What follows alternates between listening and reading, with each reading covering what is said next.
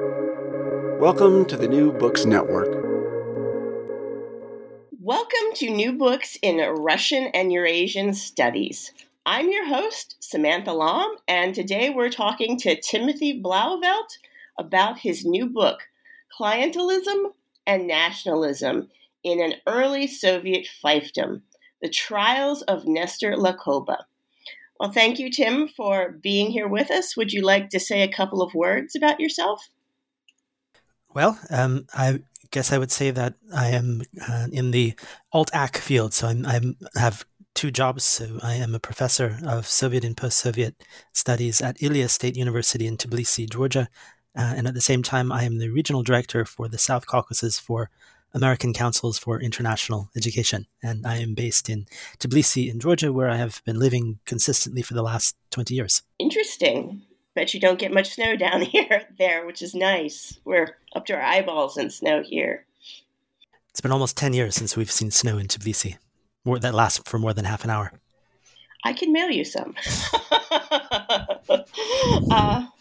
So this is a really interesting project. What got you specifically interested in this topic?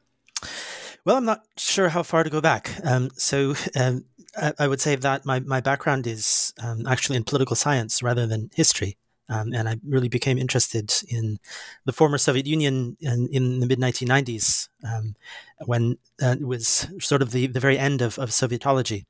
And I had been doing summer classes in Russia in the mid-1990s. And at that time, the first Chechen War was going, and I sort of became interested in the periphery. I ended up coming to the Caucasus, and I ended up doing my dissertation in political science about Georgia.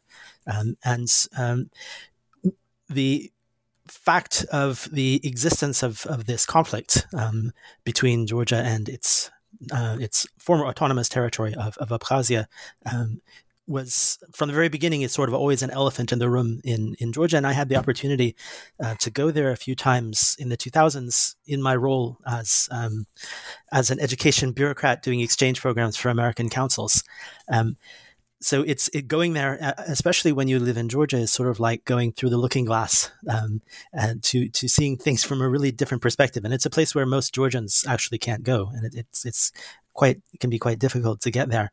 But one of the things that struck me about this place, Abkhazia, which is a really tiny little place on the coast of the Black Sea. It's sort of semi-tropical. It was in the Soviet period a vacation paradise. It was also a major place for the production of tobacco and also citrus fruit and tea and things like that.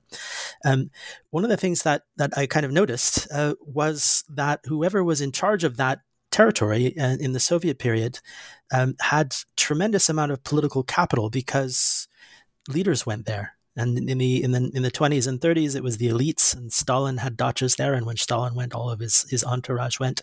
It began to become a center of tourism, and especially after in the later period, in the 50s, 60s, and 70s, it became a major site for tourism.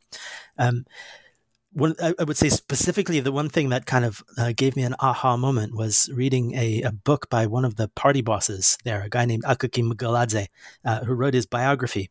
And this guy was a really serious Stalinist, and he was such a Stalinist that he titled his biography Stalin Kakim Ya Yevo Znal, so Stalin as I knew him. And Galadze in that book, as the secretary in Abkhazia, is describing all of these cases where he would be walking out on the seaside with Stalin and talking about, well, we need this and we need that, and it'd be great to have this. And Stalin would say, okay, say the word. This Galadze then became the first secretary in Georgia, and he did the same thing. He said, well, we really need to build a factory city in Rustavi in Georgia. And told this to Stalin while vacationing in Abkhazia, and Stalin said, yeah, okay, go ahead and do that. So it struck me that whoever has control of this has tremendous amount of political capital because it gives you this kind of FaceTime with the leadership. And that's especially the case in the Stalin period because Stalin was there so often. But it really continues in later periods as well because so many of the elites would spend time there. So I began in the mid-2000s becoming really interested in the archives here in Georgia. And there's a really amazing and open archives, especially the party archives and the KGB archives. And becoming interested in this political status of Abkhazia and sort of looking at the background to what would later become this ethnic conflict between Abkhazia and the Georgians in the 1990s. And so I wrote a paper, an article in 2007 on Abkhazia patronage and power in the Stalin period. And since then, I wrote a few more articles based on archival documents about nationality policy, about linguistic policy, mainly in the Stalin period. And I had this idea that I wanted to write, maybe put together some of the articles that I had already published, write a few new chapters, and make a book about Abkhazia in the Soviet period. And I actually got some way to do that. I wrote some chapters about the 60s and 70s. But in digging deeper and deeper into the archives, I came across some really interesting files about the earlier period, and especially from the 1920s and into the very early 1930s. And that's a period where Soviet archives are tremendously rich. Later on in the Stalin period, they become much more reduced. By the 60s, 70s, they become very formulaic. But in the 1920s and the early 30s, you have all sorts of arguments, you have denunciations, you have stenograms of discussions and disputes, and it's really rich and interesting. And it occurred to me that there's just so much there that I could would be much more interesting to write about that specific period, about the 1920s and the 1930s, and the particular kind of political game that seemed to emerge from that, that showed this kind of intersection of informality and clientelism in local politics, and nationality policy. So I ended up ditching the larger project, although at some point in the future, maybe I'll get back to that, or publish those articles about the 60s and 70s. But the book is really focused on the 1920s and the 1930s, and about the particular leadership situation in Abkhazia and its relationship with the centers in plural. So let's talk about the sources you use. You talk about the archives, and certainly my experience has been, in the 20s and 30s, they're really willing to spill some fun tea in party meeting minutes and stuff. But I noticed you also have archives from the United States that you used as well. So one of the really interesting sources for this particular project is a collection, the personal papers of Nestor Lakoba. I'm sure we'll get to talking about Lakoba in more depth in a bit.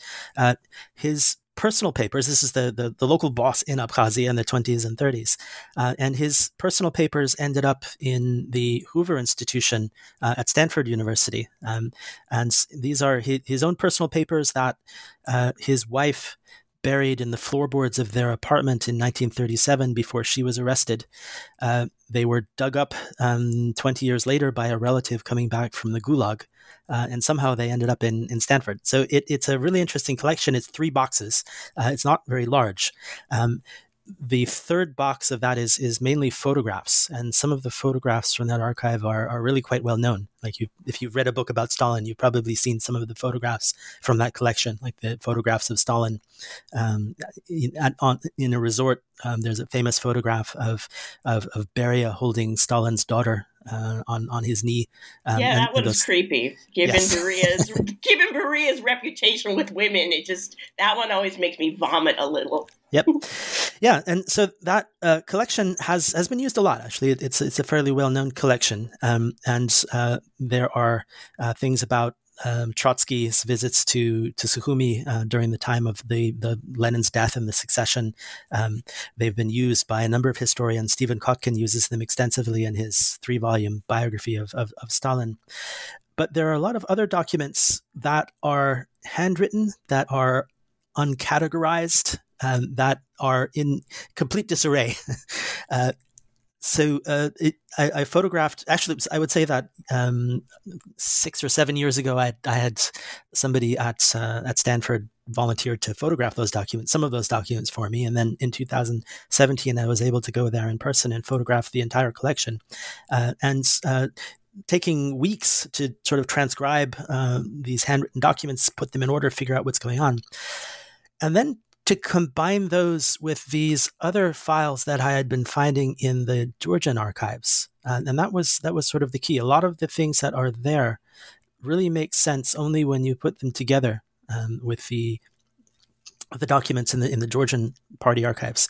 One of the problems of doing research in Abkhazia, particularly, is that there is an archive in Abkhazia. There was a state archive that had both government and party documents in it, but it was a victim of the conflict. So in 1992, the Georgian paramilitaries set fire to the archive, and it burned. So sort of Foucault in action.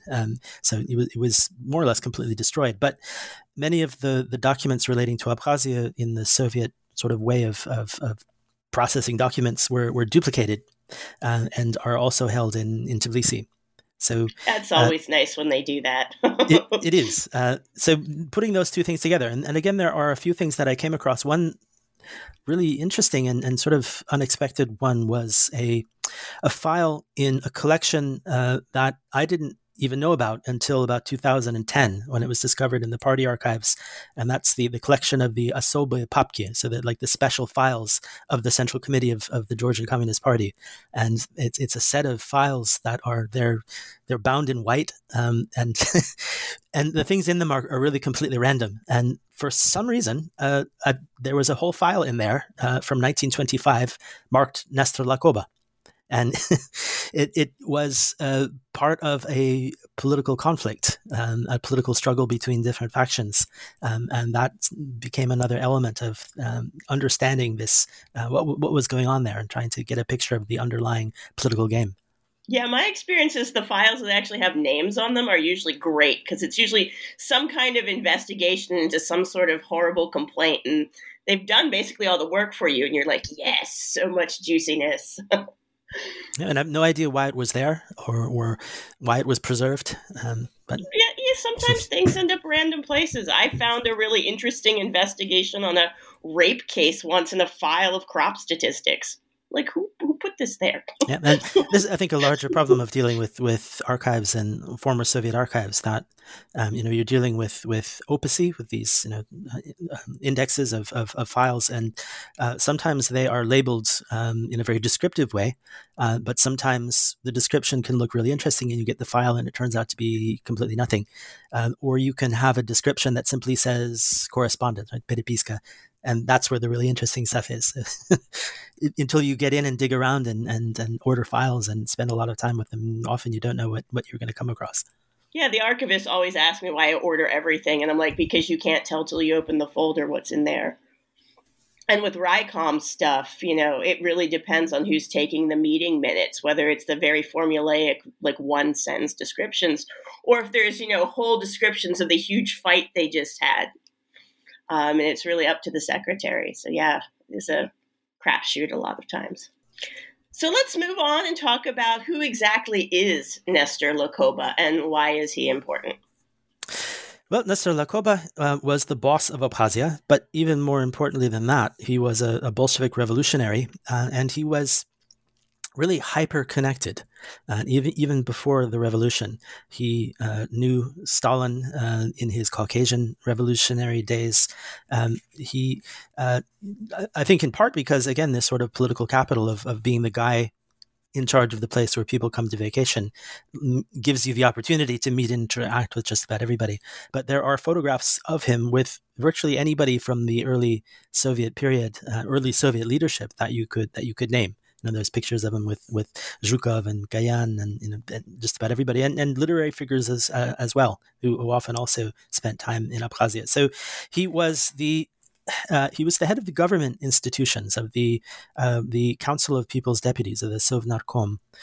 So head of the government institutions, and he through his connections and through the fact that he was a ethnic Abkhaz. So the titular nationality of the Republic of Abkhazia, he created his network, which enabled him to maintain leadership in Abkhazia from 1921 up until his somewhat mysterious death in 1936. So for 15 years, which is quite a long tenure in Soviet parlances, especially in the earlier parts of the Soviet period.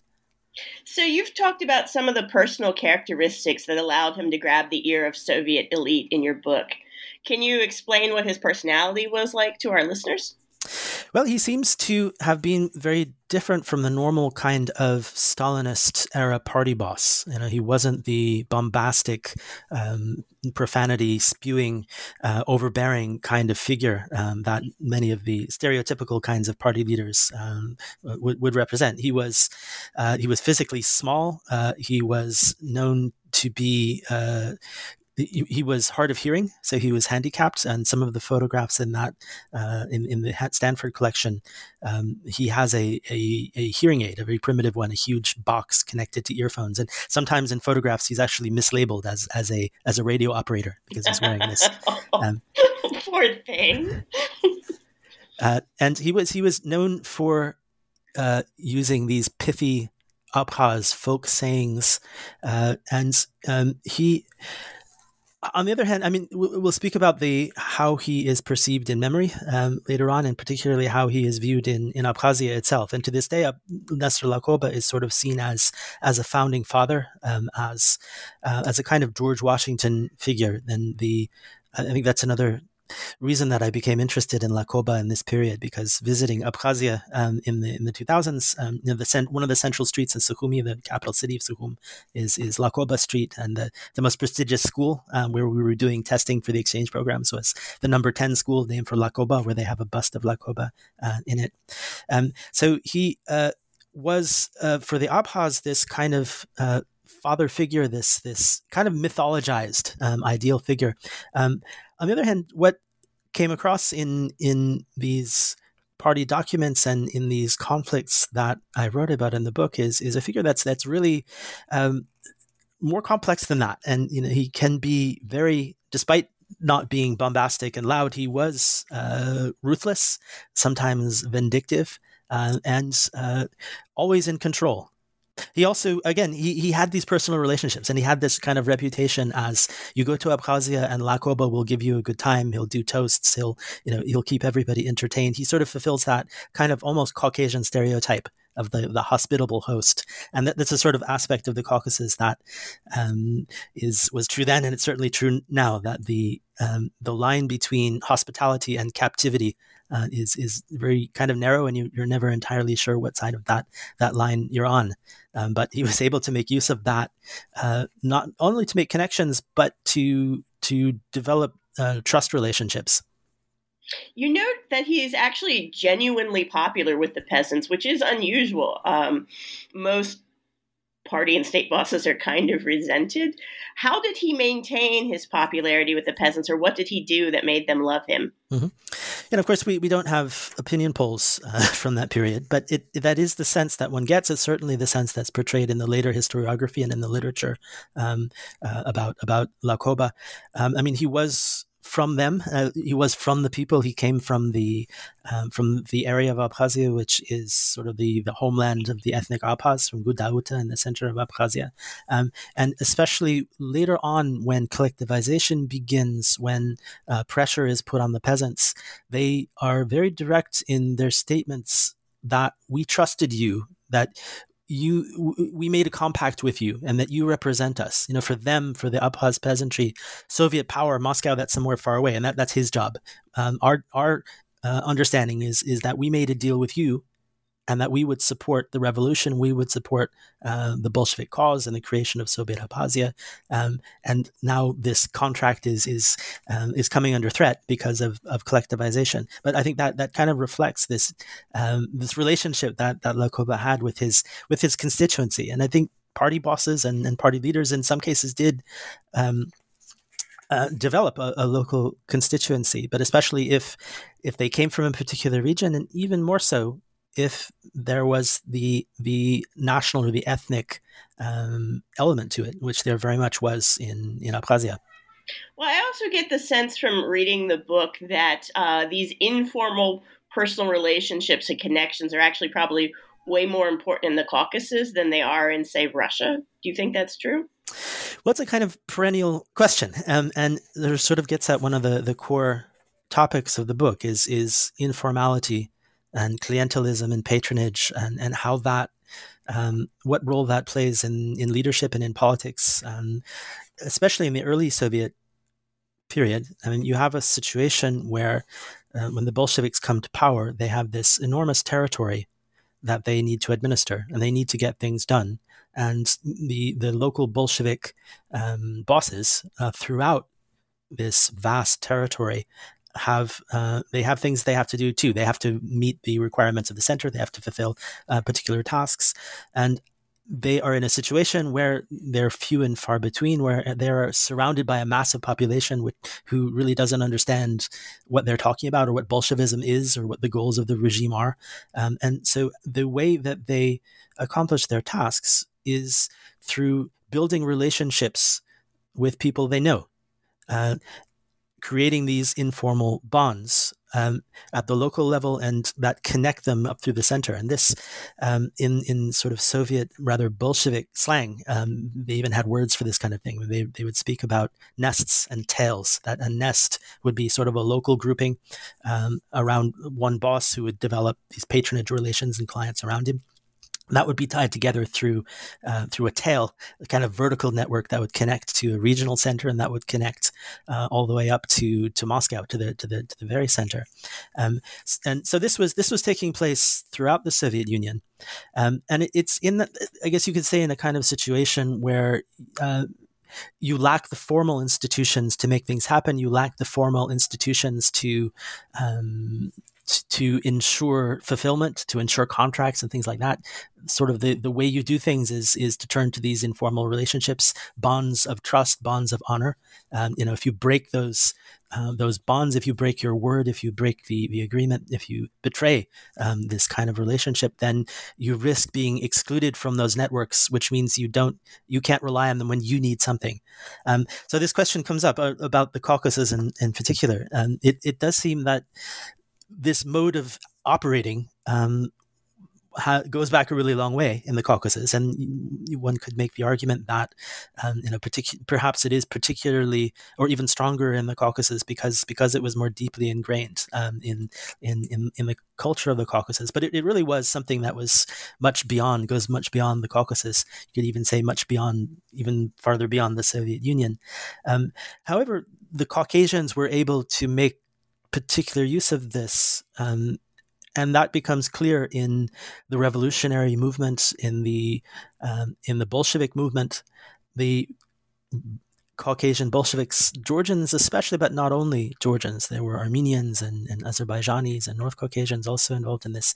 But they were able to make use of these kinds of connections, these kinds of patronage networks to become dominant not only in the Caucasus, but to extend that power all the way up to the center. And that is the very powerful Caucasus network that gets created from in the 1920s is one of the bases of power of Stalin, and sort of gives the foundation, or one of the foundations on which Stalin was able to build his power. And that continues throughout the Stalin period. When Stalin dies, there is a kind of change in that, and there's a kind of block on the advancement of Caucasians and Georgians in particular outside of the Caucasus. And so that the first half of the Soviet period up until the death of Stalin, you could sort of define as the political extension of Caucasus power. You might almost call this, and there's a really good book on this by Eric Scott called Familiar Strangers, who talks about the role of Georgians in the Soviet Union more generally. But it's a kind of colonization of the center by the periphery. Okay. Yeah, I just noticed when you look at Russians, I mean, certainly you do see patronage networks, but they don't go as deep, I get the impression. Like they're more, because people don't stay as long. They are in a position for maybe 3 to 5 years, and they're forced to move with them. Mm-hmm. But they don't seem to have the deep connections with the locals that, like Lakoba and stuff did. And maybe it's just a function of how quickly they move between positions. And I think this also has to do with the different ways that things functioned at different periods in history. And I think in the 1920s, especially the 1920s up until the mid-1930s, you had much more opportunities for developing the nest aspect of these local networks. And that became much more difficult. And the nature of patronage changed from the late 1930s. So let's talk about nationality policy, because this is certainly an aspect that, studying Russians, I don't really need to focus on. But it appears to be key to your work. Can you explain to our listeners Soviet nationality policy as it relates to Lakoba's case? Maybe a little bit about the policies of indigenization and ethnic federalism? Yeah, so when the Bolsheviks came to power, their being Bolsheviks, their initial approach to nationality, to ethnicity, or to nationalism, being Marxists, is that this is essentially the result of the bourgeois capitalist stage of development, and that once the revolution happens, once we move towards socialism and then communism, it will disappear. So we don't really need to worry about it that much. Then during the Civil War, after the revolution, they were in the periphery, faced with the power of nationality, and were convinced that they needed to take, at least temporarily, a different approach, that they needed to somehow co-opt these feelings of nationalism.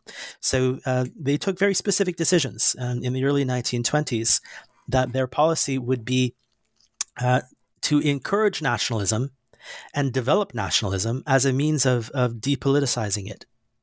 So the form that they take is that took, well, there are several questions. I mean, there were arguments about this, and there were discussions about how we should approach this. One element of this is the actual structure that the Soviet Union eventually took, and there were some who argued that we should create a structure and an arrangement which sort of resembles, say, the United States, where you have different territories which have certain degree of autonomy, but they're not classified ethnically, right? Like we don't have a Hispanic state or an African American state, and so forth. So there were some who said we should do that. Given the reality of the international situation that they encountered in reincorporating what had previously been the Russian Empire, they had some territories that were really far along in this development of national ideas. There some republics had actually concluded or had been recognized by the international community, like Azerbaijan or Ukraine or Georgia. So ultimately, they took the decision that we are going to keep those territories, and that we are going to assign those ethnicity to territories. So we're going to keep a federal structure, and that those federal units will also be associated with ethnicities or nationalities. And so that results in this kind of ethno-federalism.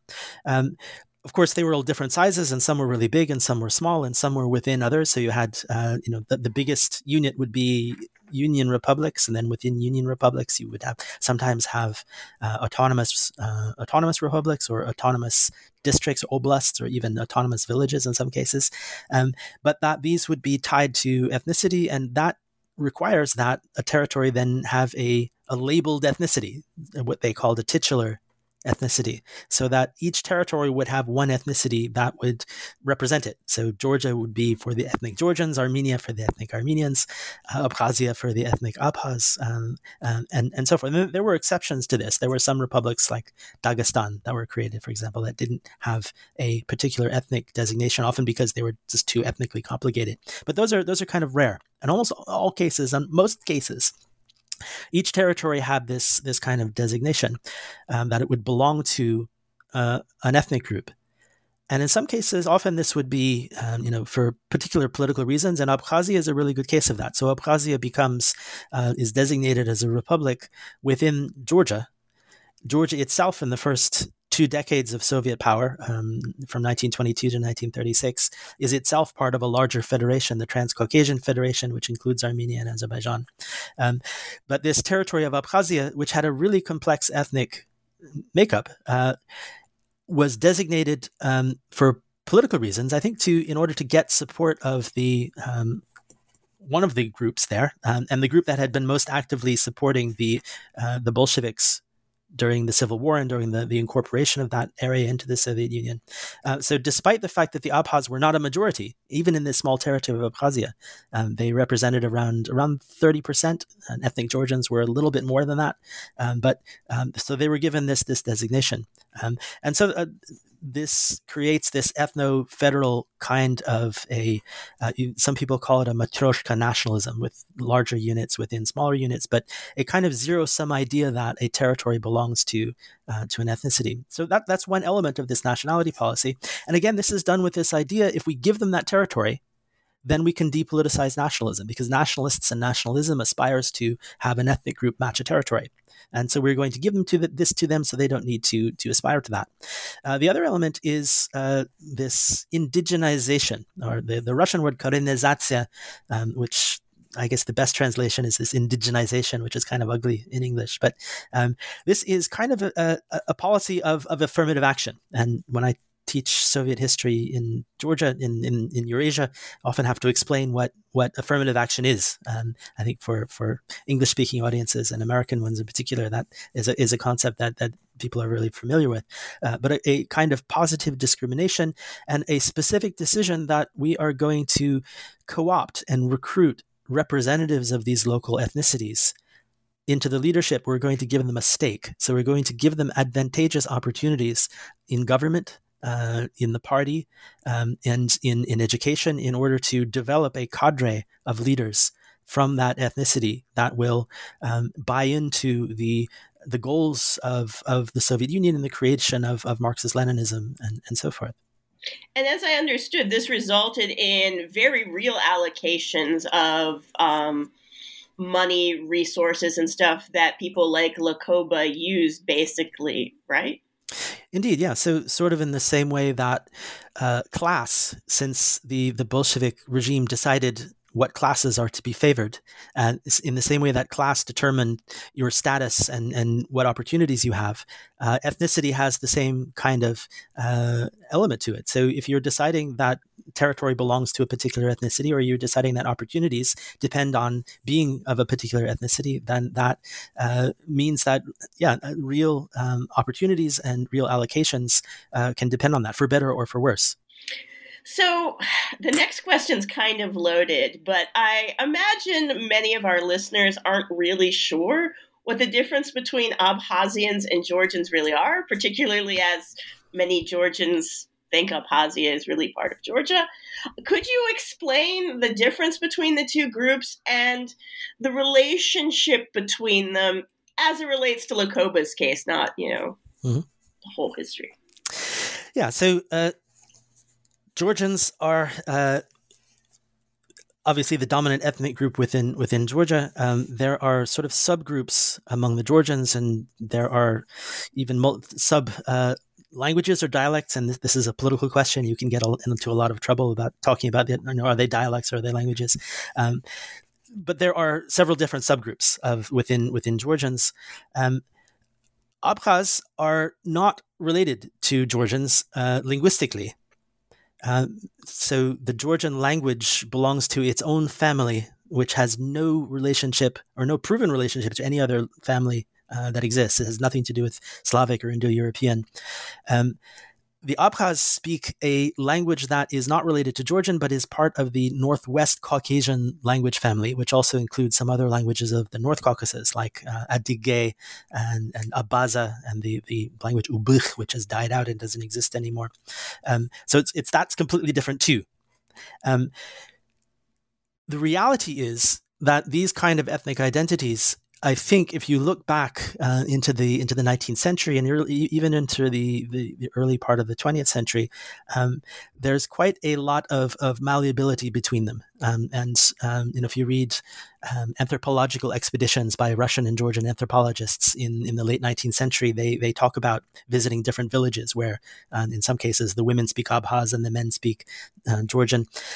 There is a close relationship with one of these ethnic subgroups of Georgians, which are the Megrelians, which listeners may be even less familiar with. So Megrelia is the western part of Georgia. Sometimes it's called Mingrelia with an N. In Georgian, Megrelian or Samagrelo is that area. And those are the names in Georgian that often end not in the more common Shvili and Adze, or Idze, but that ends in Ua, Ia, Ava, those kind of names. So the most famous Mingrelian, of course, is Leverenti Beria, and that's a Mingrelian name. They might not want to claim him. I think that's inevitable. They do. And Beria himself was not only Mingrelian and spoke this Mingrelian language, but actually was born in Abkhazia. Many of the Georgians who live in Abkhazia, and the Georgian population is traditionally mostly in the southern part of Abkhazia, they are primarily Mingrelian. And they have these Mingrelian names, and they speak Mingrelian.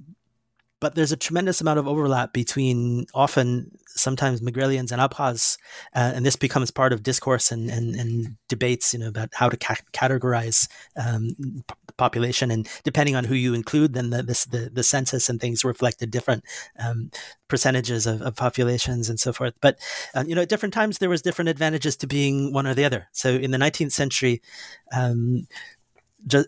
Up until 1905, the Abkhaz were considered a punished people because of their participation in the Caucasus Wars.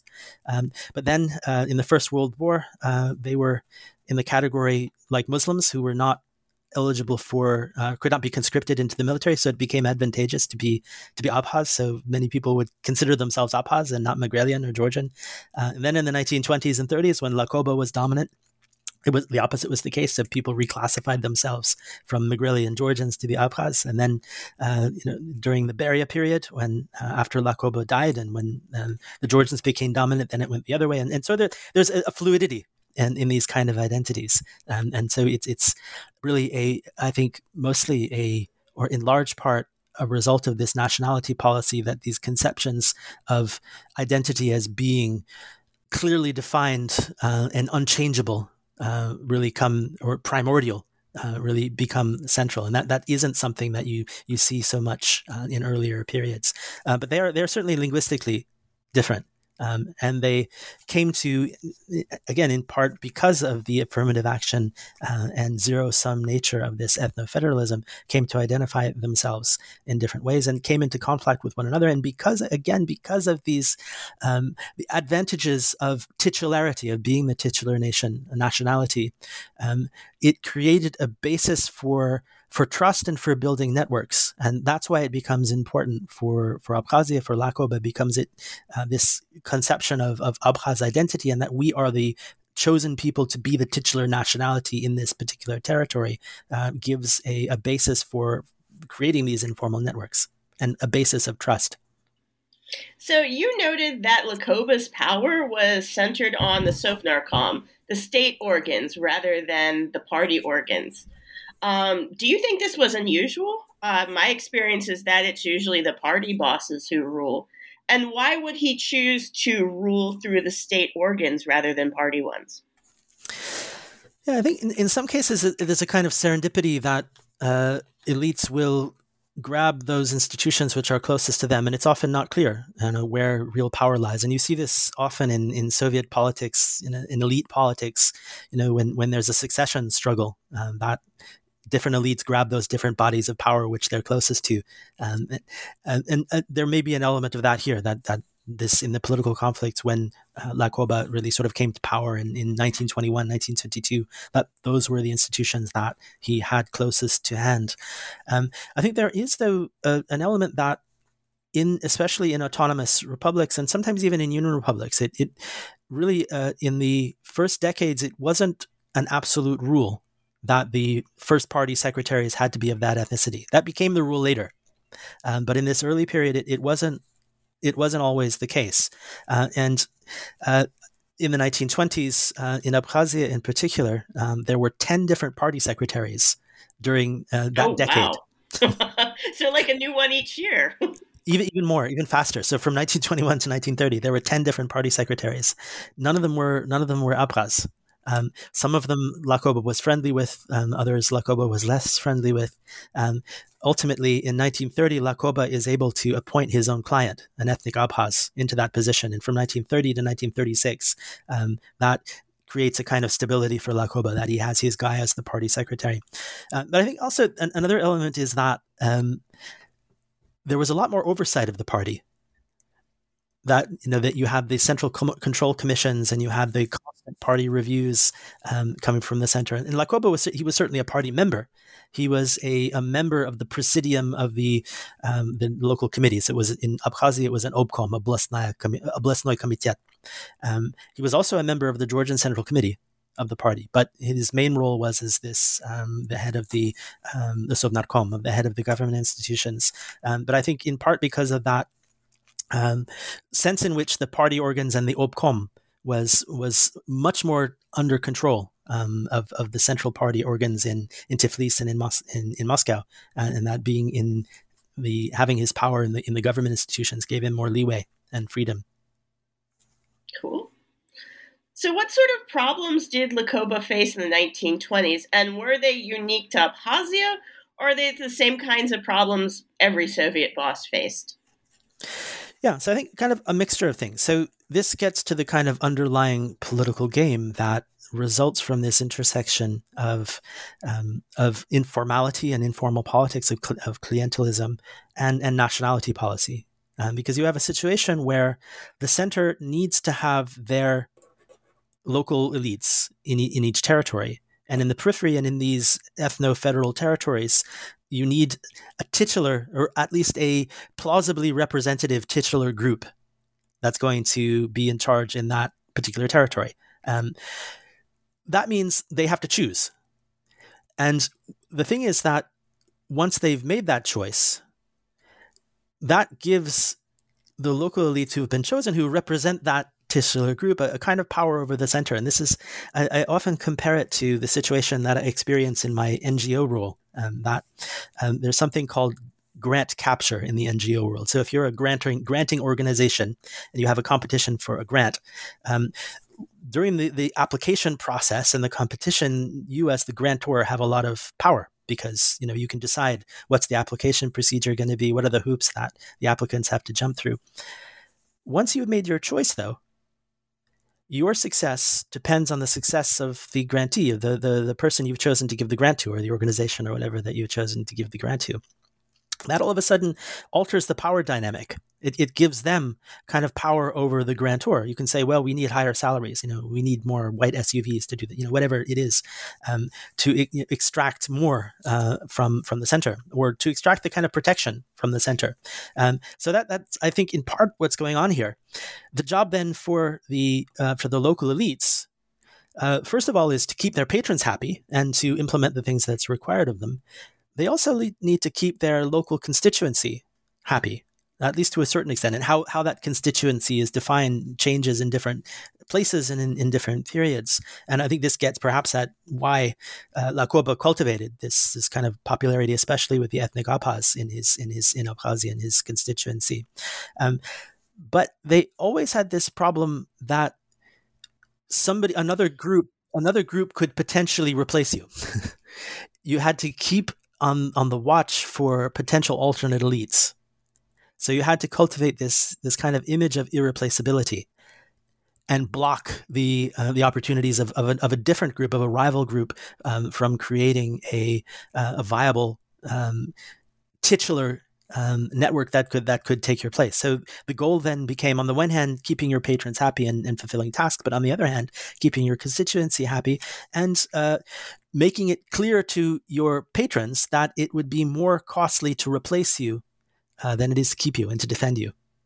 And so in the 1920s, and I think that in some way or another is true in throughout the Soviet Union, given the realities of informality, this titularity and this element of ethnicity puts an extra layer on that, because it's particularly hard to replace. So it makes it particularly hard to replace, and it also makes a particular necessity that the local elites have to be representative, or at least plausibly representative of that particular ethnic group. You also had in Abkhazia in the 1920s, and I think it's one of the things that make this case so interesting and kind of extreme, because of exactly these elements of Abkhazia that gave it its opportunity and its resources. What made it so politically important? The fact that it became a major center of production of tobacco And by the Second World War, it was one of the biggest places of production of tobacco in the whole Soviet Union. And because it had this element of political capital resulting from the elite presence in dachas and sanatoria, and then the tourism aspect to it. So whoever could control that would this element of face time that controlling it gave access to. So this fact of being the subtropical corner of a northern empire, and especially tobacco, gave all kinds of opportunities for shenanigans, and that is kind of a central aspect of the book. The machinations that are involved in tobacco production and tobacco sale, of playing the different elements of the Soviet ethno-federal system, playing the different levels of the hierarchy off against each other in order to get more profit from tobacco.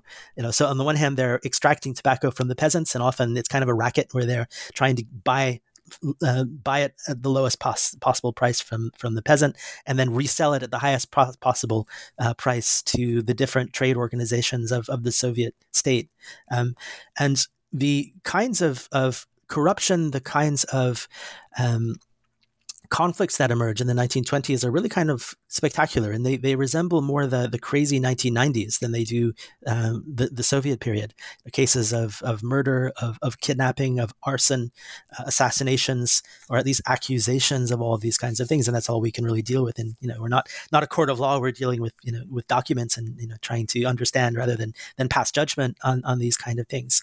I think another element of what's going on here has to do with patronage, and something that is also more general to informal politics.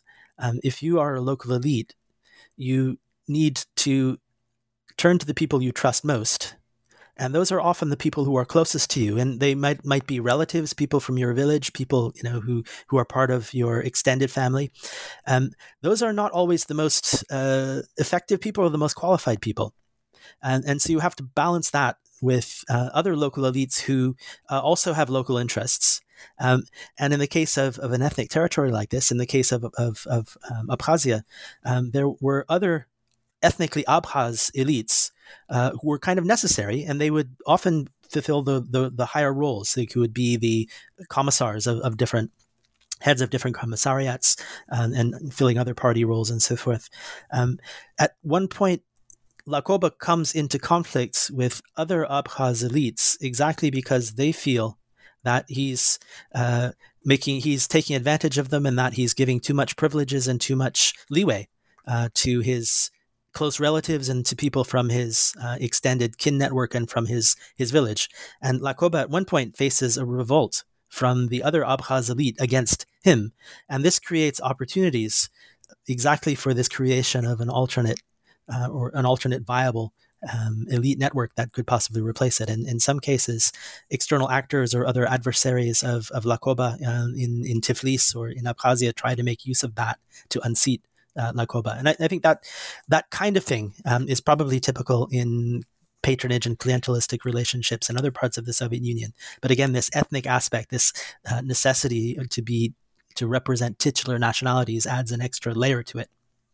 I'm going to be honest, when I was reading some of these scandals, there was a little bit of feeling that it was like Tony Soprano's New Jersey, because I got to say the Russian elites I study don't have that many family members that may or may not have whacked somebody.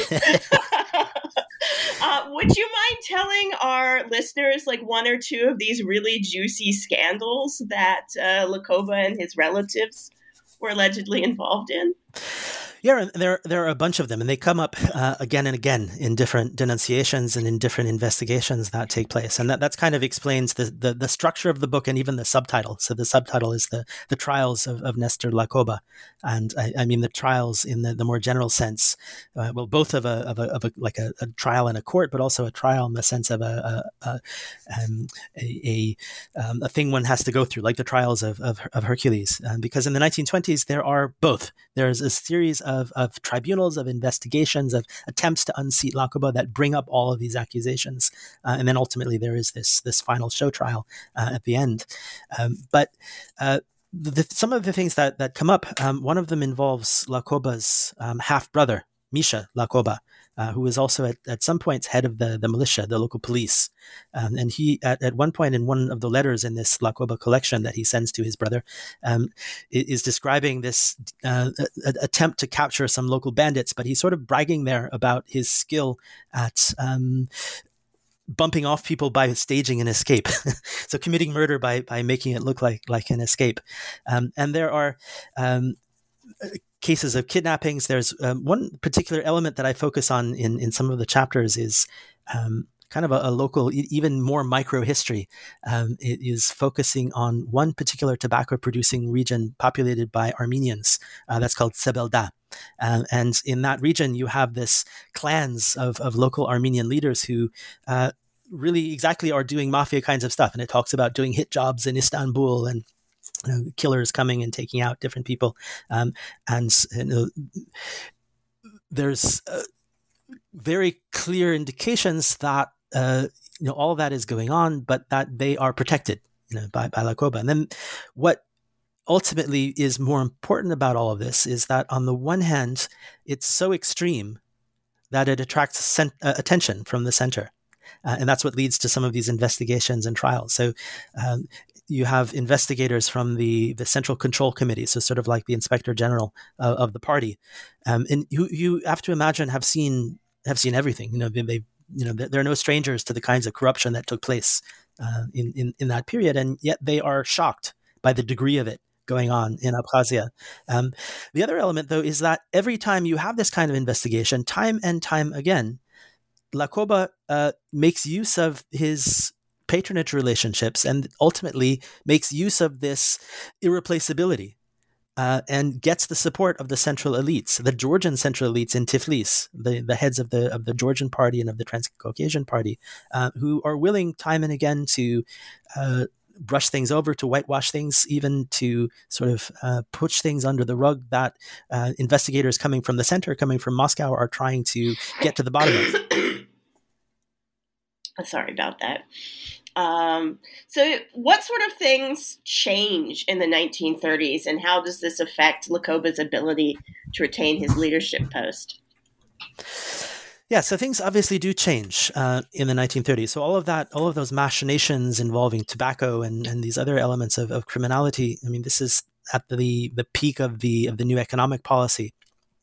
And when that changes, obviously, the opportunities for trading tobacco to the highest bidder among different Soviet trade institutions falls away. And by the early 1930s, by the late 1920s, and it reaches Abkhazia really from 1931, you have the collectivization campaigns where the state is demanding deliveries of amounts of particularly tobacco that be delivered. And so that changes the picture entirely. And it creates this situation where Lakoba, like I said early at the very beginning, it creates a situation where Lakoba is now trying to justify his own position in front of his own client group, his own constituency in the Abkhaz peasantry, who are being pressed by this collectivization. And in February of 1931, they actually stage an uprising. And there were uprisings all over the Soviet Union against collectivization. But in this particular one, they demand, we want to talk to Lakoba. And Lakoba actually comes and meets with them. It's part of the mythology of Abkhazian historiography that Lakoba had such good connections with Stalin that collectivization was canceled. That is not entirely true. And collectivization really does resume after the next year. But he does sort of make this deal and calm things down. But his relationship with his own constituency and the Abkhaz peasantry and his relationship with the center changes very much, and the opportunities for the kind of machinations of the 1920s really change. The other thing that changes is the approach towards ethnicity and nationality and Soviet nationality policy that takes place in the early to mid 1930s. So there is this kind of great turn in the approach to nationality. So this idea of of affirmative action, of indigenization is it's really based again on this idea of co-opting nationalism and of giving opportunity and aspirations, a form of national identity to ethnic groups so that they don't need to pursue nationalistic agendas. It's also based on a fundamental idea of what they talked about as the greater danger principle. So in the 1930s, they consciously decided in implementing those policies that the great danger is chauvinism from the big nations, particularly Russia.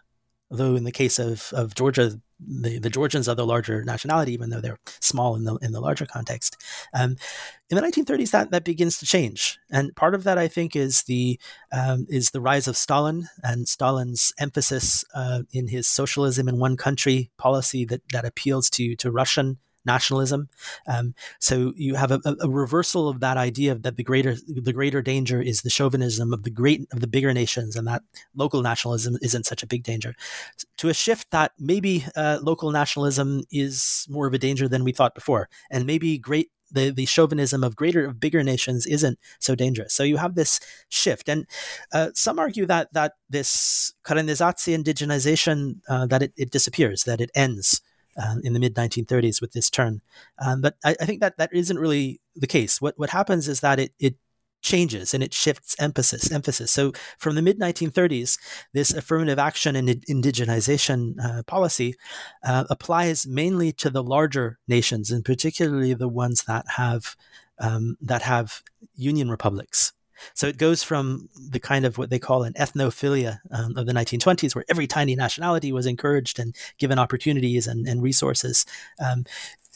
From the mid-1930s, it goes towards consolidating the larger nations. And I think another really key element, too, is, first of all, the role of the rise of the network of Lavrenti Beria, and we can talk about that, which I think is also a critical element of the book, but also the domination of Georgians and the position of the Georgian Republic in this ethno-federal hierarchy of nationalities from the mid-late 1930s and throughout the rest of the Stalin period. So what you have is this growing importance of the Georgian nationality, growing political weight. In 1936, this Transcaucasian Federation that the Georgians were forced to join is dissolved. You have greater emphasis on Georgian ethnic identity, and that inevitably changes that underlying game and the necessity of keeping a at least plausibly representative titular elite group, because it's with this emphasis on the larger nationalities that isn't so important anymore. So that begins to undermine the position of Lakoba. So let's talk about Lakoba's actual trial, court trial, not the difficulties he faced. What happened during his court trial, and was it similar to the trials of other party bosses at the time, or was it unique? Well, I think to put that trial in context, so it's in some ways it is typical of other districts like that, and even a month before there was a very similar show trial that took place in the neighboring autonomous republic of Adjara. So very similar thing, but there are some aspects which make it particular, and I think to understand that particularity, it is necessary to talk about the changes that were happening in the Georgian Republic with the rise of Lavrenti Beria. And some of the most interesting documents in this Lakoba collection at the Hoover Institution are the correspondence between Lavrenti Beria and Lakoba. And Lakoba at first, I think, saw Beria as this ambitious guy and as somebody to cultivate as a potential client, and then ultimately as a potential patron. And Beria was going places. He was the police official in the mid-1920s who rose from this secret police into the party leadership. And in doing that, and this is what makes Georgia kind of different from other republics, that Beria brought with him an entire cohort from the secret police that took over the leadership of the party. So on the one hand, the 1930s and the Great Terror in Georgia are a political struggle between Beria and the previous Georgian elites who made up the previous Caucasian network. And so going after them and really decimating them. And Beria, on one hand, is a very loyal patron to his own clients, but his clients come from a very different background from the old party elite in Tiflis, and that made up the Georgian and Transcaucasian Party network. They're younger. They don't have this revolutionary background. They're much less educated. Often they come from the regions. They're less literate, mostly. I think part of it is a kind of resentment that builds up among the Beria guys who are looked at as policemen, thugs. Another really interesting and important thing that one could go on about, though, is football. Beria recruited secret policemen from football players and recruited football players from secret police officials. So often the torturers in the secret police prisons would beat people at night and play football during the day.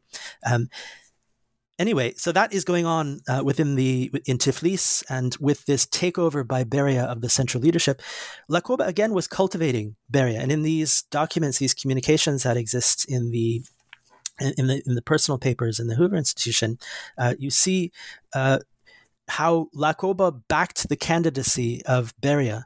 And there's a particular discussion with Stalin when Stalin is there about who should be the next head of the Transcaucasian Party. And Lakoba writes this description of the conversation to Beria. And it may be just that he's trying to increase his importance in Beria's eyes. That's fully possible. But the very fact that he's doing it, I think, is important, demonstrating that Lakoba, that it is I who said to Stalin that Beria is the man. Beria is the guy who can get things done. So Lakoba, I think, is looking at Beria in the same way that he's cultivated other patrons in the past. And that this relationship will continue. But when Beria comes to power, that in displacing the old Caucasian network, he also has the different goals in mind of consolidating his power. He comes into conflict with Lakoba fairly quickly in the mid-1930s, partially, I think, because of that Lakoba doesn't like Beria doesn't like the fact that Lakoba has this separate and almost independent power base. It also has to do, I think, with the changing approach from the center towards patronage and towards informality in politics. And this, I think, is one of the larger explanations of why the terror of 1937 takes place. And there are multiple reasons. But I think one of the reasons is this desire by Stalin and the center to exactly root out these local power bases, to get rid of these nests. And that happens throughout the Soviet Union. So that combination of things, this coming to dominance of Beria, who this change of emphasis in nationality policy, which favors the Union Republics and the Georgians in particular, and this desire this imperative to get rid of these local patronage networks and displace them, ultimately leads to the destruction of the Lakoba network by the Beria group. And again, this is in part not just a personal conflict between Beria and Lakoba, although it comes to be seen that way. It's really a political struggle between different groups. And Beria is in the same way destroying the Georgian ethnic leadership of the previous party elite. The first stage of this is the mysterious death of Lakoba. And Lakoba, after being sort of pushed around and sort of pushed, Beria replaces the first party, the obkom party secretary, the district committee secretary, and undermines this cozy relationship that Lakoba had finally developed by getting his guy as the party secretary in Abkhazia. So Beria gets rid of that guy. He then invites Lakoba to Tbilisi, to dine with him. And they have a meal at Beria's house. And that night they go to a theater. Lakoba is ill, and he dies that night. So make of that what you will. It's not the only case of somebody meeting with Beria and suffering a mysterious and unexplained death. But it is also the case that there are all sorts of reports from doctors in the personal papers about the state of Lakoba's health. So he really was in pretty poor health. But the almost inescapable conclusion is that probably he was poisoned. So Lakoba is this is December of 1936, so really before the beginning of the terror of 1937. Nadezhda Mandelstam has this quote where she says that Lakoba, for all his faults, he died in time. That was his luck. Lakoba's body is returned on a funerary train to Sukhum, to the capital of Abkhazia, in great pomp and circumstance. Party leaders from all around are present at his funeral in Sukhum, and he, it's on the front page of the newspapers. He's buried with great honor. Gradually, though, over the succeeding months, his clients are arrested, and the terms that he's referred to begin to shift. They no longer praise him in the newspapers, and gradually over the next few months, his clients are accused of being enemies of the people, and then finally Lakoba himself is labeled as an enemy of the people. And then in November of 1937, so almost a year after Lakoba's death, a trial a typical show trial is staged, in which 13 clients, including Lakoba's brother Misha and a number of other close associates, and some who aren't so close, are demonstratively put on trial. Many of the same accusations that had come up in those investigations in the 1920s are brought out again, but of course, they have to add to them the more typical Stalinist kind of accusations of plots to assassinate Stalin and plots to implement counter-revolution with the assistance of Germany and France and so on. But I think a particular element, or what makes it kind of unique, is this demonstration that the Lakoba group is gone, that their history and they're being replaced by a new leadership group, the Beria group, which is also Georgian. So and what happens to the people who went to the show trial? Are they convicted? Are they executed? Are they later pardoned and reinstated? What? Almost all of them are sentenced to be executed, and that fulfilled in the next few days. There are a couple of them who are accused who are really only loosely associated and who are like collective farm chairmen and things like that, and they are sent to labor camps. And I'm actually not sure what happens to them, those people later on. They kind of disappear. Some of those Lakoba officials and Lakoba himself are later rehabilitated. But the vast majority of them are sentenced to death. But that's only sort of the tip of the iceberg. And dozens, even hundreds of Lakoba's clients are arrested secretly and are executed. And not only his clients, but his immediate family. And one of the most dramatic aspects of that is the arrest of Lakoba's wife, who was also quite famous in her own right, Saria Lakoba. And she is tortured and beaten to death. And Lakoba's 19-year-old son is also later beaten to death. And really the entire extended network of the Lakoba family is and everybody associated with them is completely destroyed. But again, this is also overlaid with this element of the Georgification of Abkhazia that accompanies this. So with the coming to dominance of the Beria group, you also have an overturning of those earlier elements of indigenization of ethnic identity. So they change the naming so that the place names are switched from the Abkhaz version to the Georgian version. So place names are changed. And this later from 1939 is accompanied by massive resettlement of Georgians, especially from Western Georgia, Mingrelians, into Abkhazia, and ultimately in the 1940s, the elimination of the Abkhaz language from schooling for a couple of years, and really sort of this domination of Georgians, which only is reversed after Stalin's death and after Beria's death in 1953 and 1954. I mean, I have to say, from my perspective, that seems incredibly cruel and not necessarily super representative, because I look at Kirov in the same time period, and I've been going through like Raikom chairman stuff. We have like 26 who get arrested as enemies of the people, and the whole conspiracy nonsense. A whole bunch of people in the Obkom and stuff. Some of them get shot, but the majority of them end up basically getting released in 30, 39, 40 with a basically are bad. And go back to work in the party. It's the weirdest thing ever. So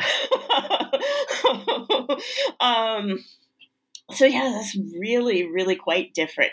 So how is Lakoba remembered in Abkhazia, since he was effectively erased after his death?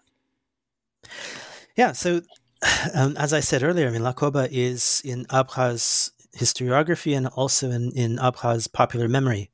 He is kind of a founding father and really kind of mythologized, in the same way that we talk about George Washington as, kind to children and can never tell a lie, sort of the same way that Lenin was portrayed in the 60s, 70s, and 80s.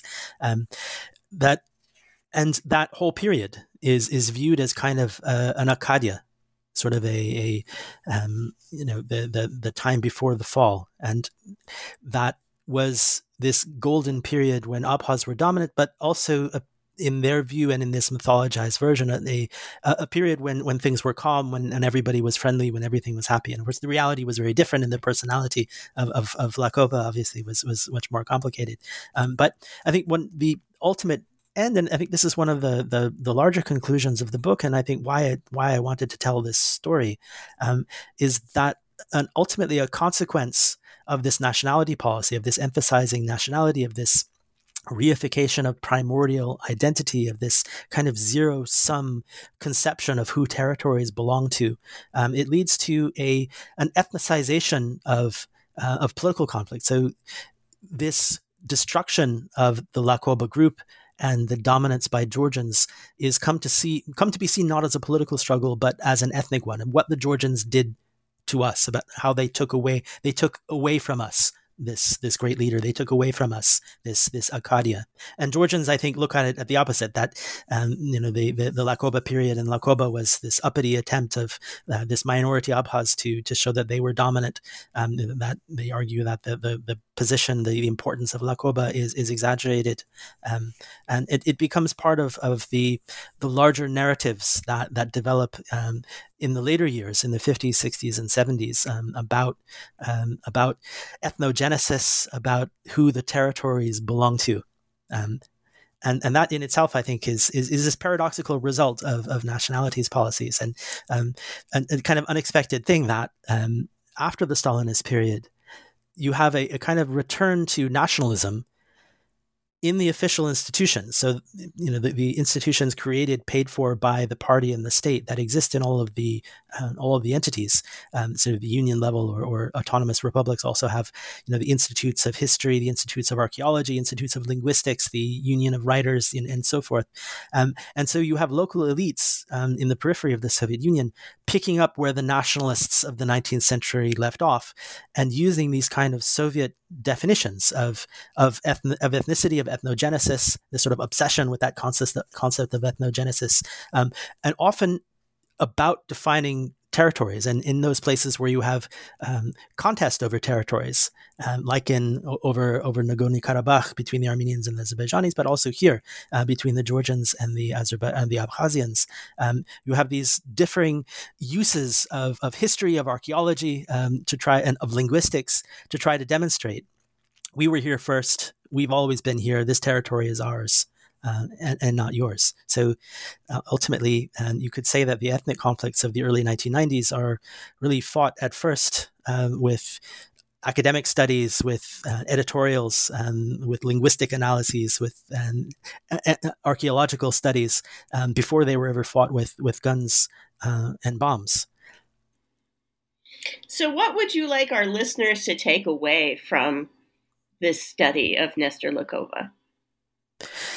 Well, on the one hand, I think it does demonstrate the complexity of politics in the early Soviet period. It shows how politics worked from the bottom up, of the way local elites were able to make use of their opportunities to pursue their own agendas, and that they did pursue their own agendas.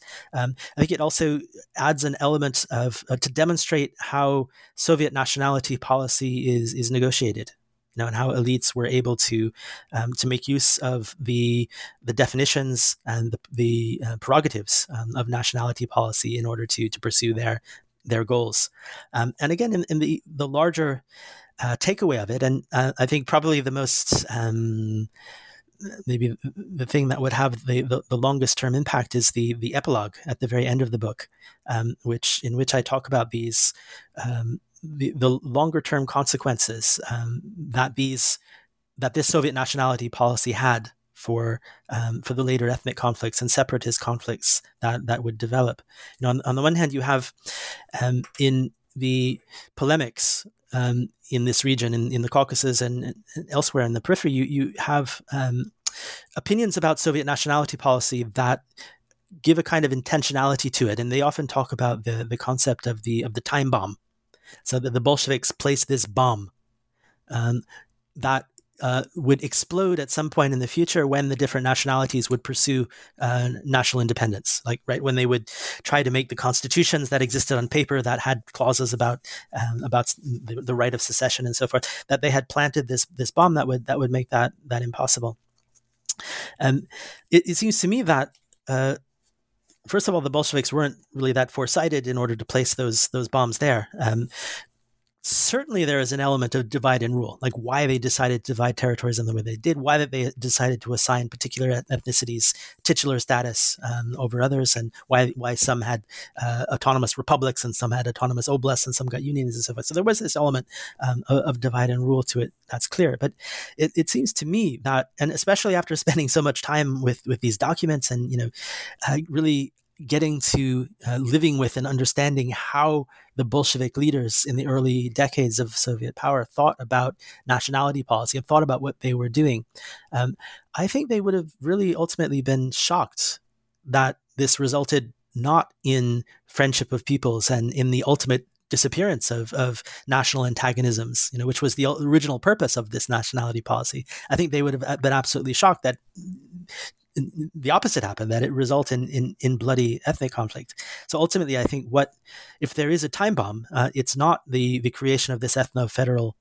structure and the desire to place these obstructions in the way of future national independence, because the Bolsheviks thought that's impossible, right? They thought the future outcome that they envisioned was not that nationalities would pursue national independence, but rather that they would that would become unimportant and that they would unify together. But the time bomb, if there is one, it's really a two-part one. One is this zero-sum nature of territory. That territory comes to be defined ethnically and defined in a way that can only belong to one nation, right? Every one of these territories has just one titular nationality. I mean, there's some cases where they stuck two together, like Checheno-Ingushetia or Kabardino-Balkaria, where they stuck two together. But even there, there was clear understanding that this part of it belongs to the Chechens and that part of it belongs to the Ingush, which means that you can't share. It makes it almost inconceivable that that these territories could be shared or that identities could be mixed, and so that's the kind of the result of the individual level of ethnic identification. And the other element, the other sort of time bomb that results is exactly this primordial conception of national identity that inadvertently becomes the result of this nationality policy. That even though the original intention is a temporary concession that they hope in the future will make nationalism and national identity not important, it has the opposite result and politicizes those elements of form that they were trying to give as concessions, and ultimately makes people absolutely convinced that ethnic identity is eternal, is unchanging. It's almost like the way people in the periphery of the former Soviet Union, and I think all over the former Soviet Union in Eurasia, think about ethnic identity is kind of like layers of rock that a geologist might study. They are fixed, they're firm, they go back into indefinite history. And that is that conception, that unchanging conception of identity, and that is tied to territory, is ultimately the thing that blows everything up in the end. Well, thank you very much, Tim, for coming and discussing this really interesting book. That's all I have for now, so I guess we should say goodbye. Thank you very much for the opportunity to speak about this.